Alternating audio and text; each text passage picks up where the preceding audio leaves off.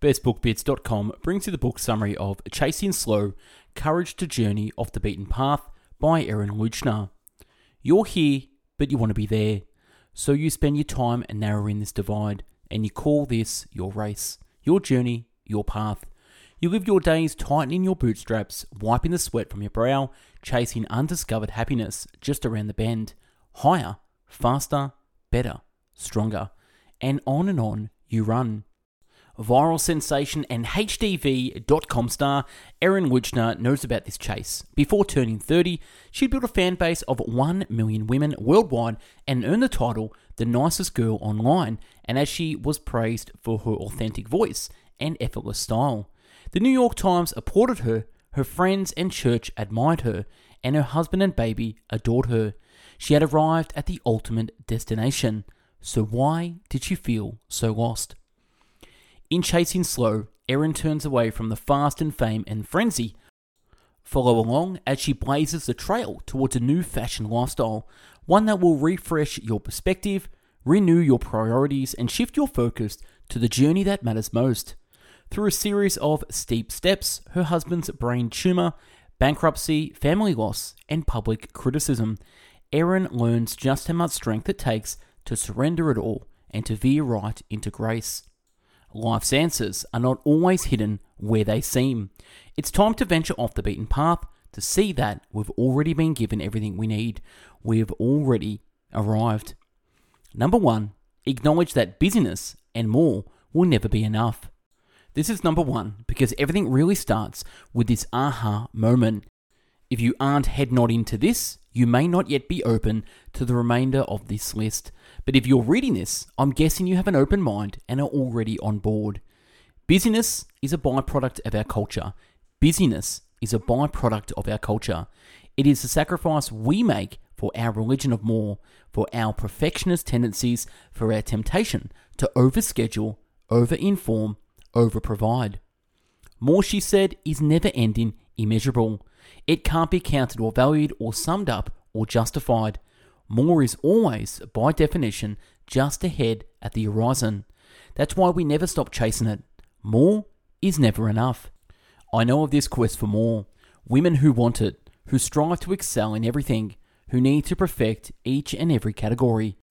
We want to wake up with sexy tousled hair, kiss our husband on the lips, walk to an early morning barre class while baby bounces quietly in our organic carrier, meet our girlfriends for a cold pressed juice before changing into our power suit and heel toeing into the 17th floor office. As our eldest, a sophomore, what? You have a sophomore, you look amazing, earns early entry into Yale and arrives home from a swim meet in time to complement the free-range egg quiche we just whipped up with the herbs from the backyard garden. This cannot be the ideal. This cannot be the standard. Number 2, embrace the tension. By choosing to slow down and intentionally live slowly, you'll be going amongst social norms. Personally, I find this consistently difficult, and you'll see in the next point that it's not always easy, because society seems to have an elasticity that always tries to draw you back into the normal. If you choose to slow your life, to live intentionally, to subtract belongings or schedules or expectations, if you tell the truth about yourself to yourself, you'll begin to notice tension all around you. In a society that places a disproportionate emphasis on productivity, there is a true and real fear of slowing down. Will we be replaced, left behind, disrespected by the masses, whispered about in cubicles? Will we be cast aside for not pulling our weight, for not keeping up with the pace, for not playing by the rules? I wonder how many of us are trading in our peace, our passions, our pillars, in search of something more. How many of us are fighting for the American dream, running the rat race, praying to scale Maslow's self-actualized pyramid, when really we just want to dance? Number 3, the journey is a roller coaster. Quite simply, it's not easy to go against the norm, but it's worth it. Like any journey, it will have its ups and downs. We can chase more in the fast lane. We can chase slow. It's still a chase. When you edit your soul, no one wins. When we strip away every circumstantial identity, writer, mother, wife, we are left with the only identity that can never be in question. I am a woman or man of God. Therefore, I am a woman or man of love.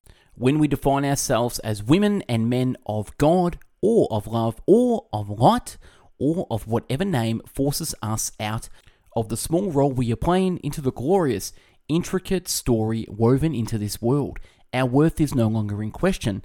Nothing can threaten this truth. Number 4, set perspective. While there are many ways perspective is covered in Chasing Slow, my favourite learning are from Erin's trip to Ethiopia. There should be a daily reminder to set perspective at the beginning of each day. It takes only one visit to a third world country to understand how far I've gone off course. I do not understand what it's like to live in a place where a drink of clean water is not readily available, where education is not accessible, where my basic needs are neither not met or fought for with every ounce of my being. Ask an Ethiopian what they need and they might tell you with a wide smile, amassing is meaningless. There is only today, with holes in our pockets, with time spilling out. We cannot keep it for tomorrow. We cannot mend our seams to hoard, save, carry. Ask a bird how to fly and it might tell you to remove the weight from your wings. Number 5, create your purpose.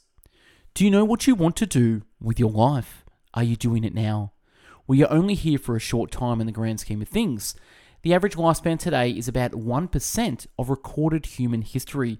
What are you doing with your 1%? Does everyone else know what they're supposed to be doing? But I find myself continually searching, exploring, gasping for some level of understanding, for a hint of purpose.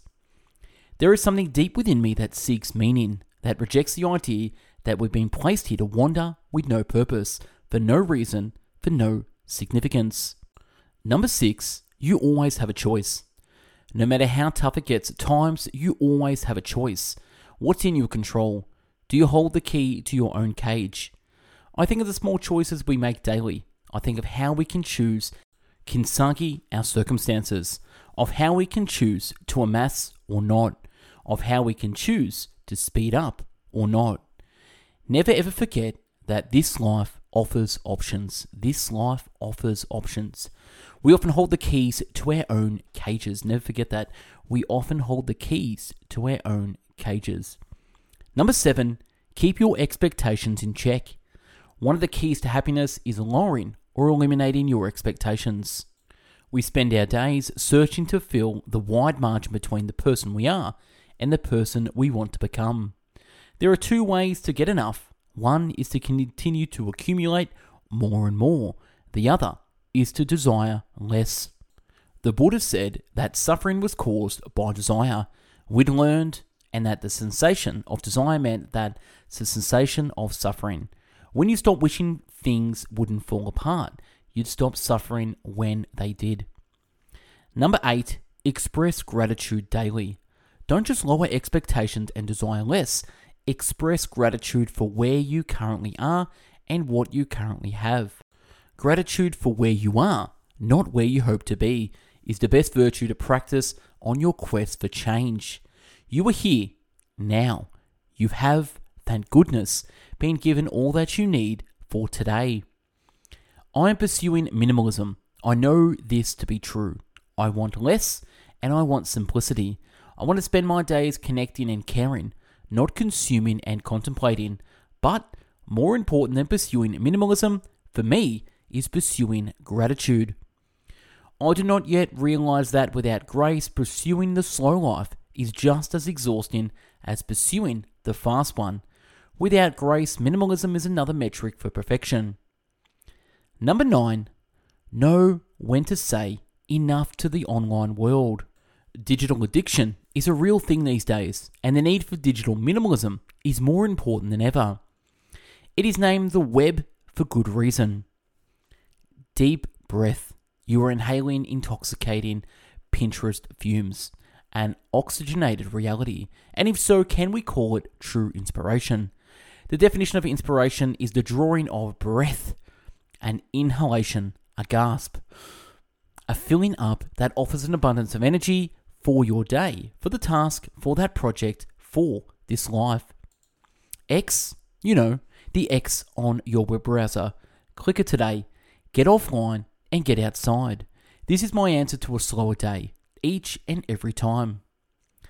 Number 10, create margin in your life. This is probably one of the best slow living tips once you begin slow living. Creating margin can help your life breathe. We have margin, we have space, we have room for ourselves, for others. It is difficult to be creative, to be forbearing, to persist when you cannot see a margin of time in your calendar. When you have not created space for laughter, for surprise, for ill-timed finger painting sessions with a condiment-covered dog. Here is a secret to subtraction. It doesn't matter what you remove. What matters is that you stop adding it back. Number 11, forget the clock. Always remember the story of the tourist and the fisherman. As soon as we begin watching the calendar, the clock, we miss the adventure. When I am too focused on the day to see this very minute, she will miss it. Big changes take small steps, and sometimes it takes just one thing to change the course of your minute, your day, your life. I believe in the power of one. Often it takes just one small thing that proves not to be small at all. And number 12, leave room for revision. One of my favorite quotes of all time is, edit your life frequently and ruthlessly. It's your masterpiece after all. Nathan W. Morris.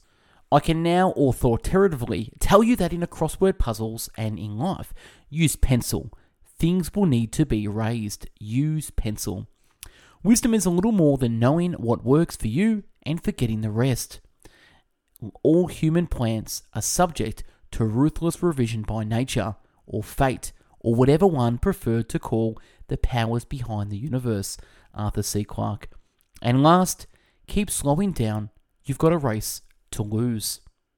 And that's a wrap on this book summary, Chasing Slow. Now, if you like this summary and want a copy of the PDF summary, click the link below to download this. We at Best Book Bits are on our way to do 1,000 book summaries in video, written, and audio format. So subscribe to the YouTube channel, check us out on Spotify, Google Podcast, Apple Podcast, and our website, bestbookbits.com.